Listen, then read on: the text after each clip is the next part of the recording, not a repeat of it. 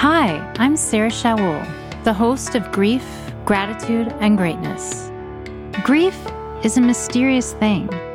There's no formula for how it works or manual for how to manage it.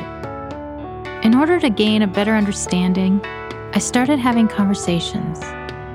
There's adrenaline at first, but there's more wind at your back because it's still fresh. We know when a year passes, you're like, this is the new normal. The adrenaline's not there. I surfed until my salt tears became the salt water. There's some combination of chemistry and therapy that can help every individual. Taking action helps you start to kind of work towards some positive goal. I just created this weird mythology for her. I told her because he died on the full moon in September that he was on the moon.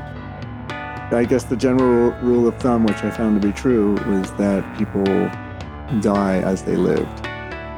I think when you get to the heart of what a human life is, you lift the people up who are suffering, right? That's part of the whole grief process. Like, you are suffering, we're going to lift you up, we're going to hold you until you're done suffering. I'm excited to share these discussions with you. Join me to learn how people manage grief, live through it, grow from it, and support those going through it, one conversation at a time.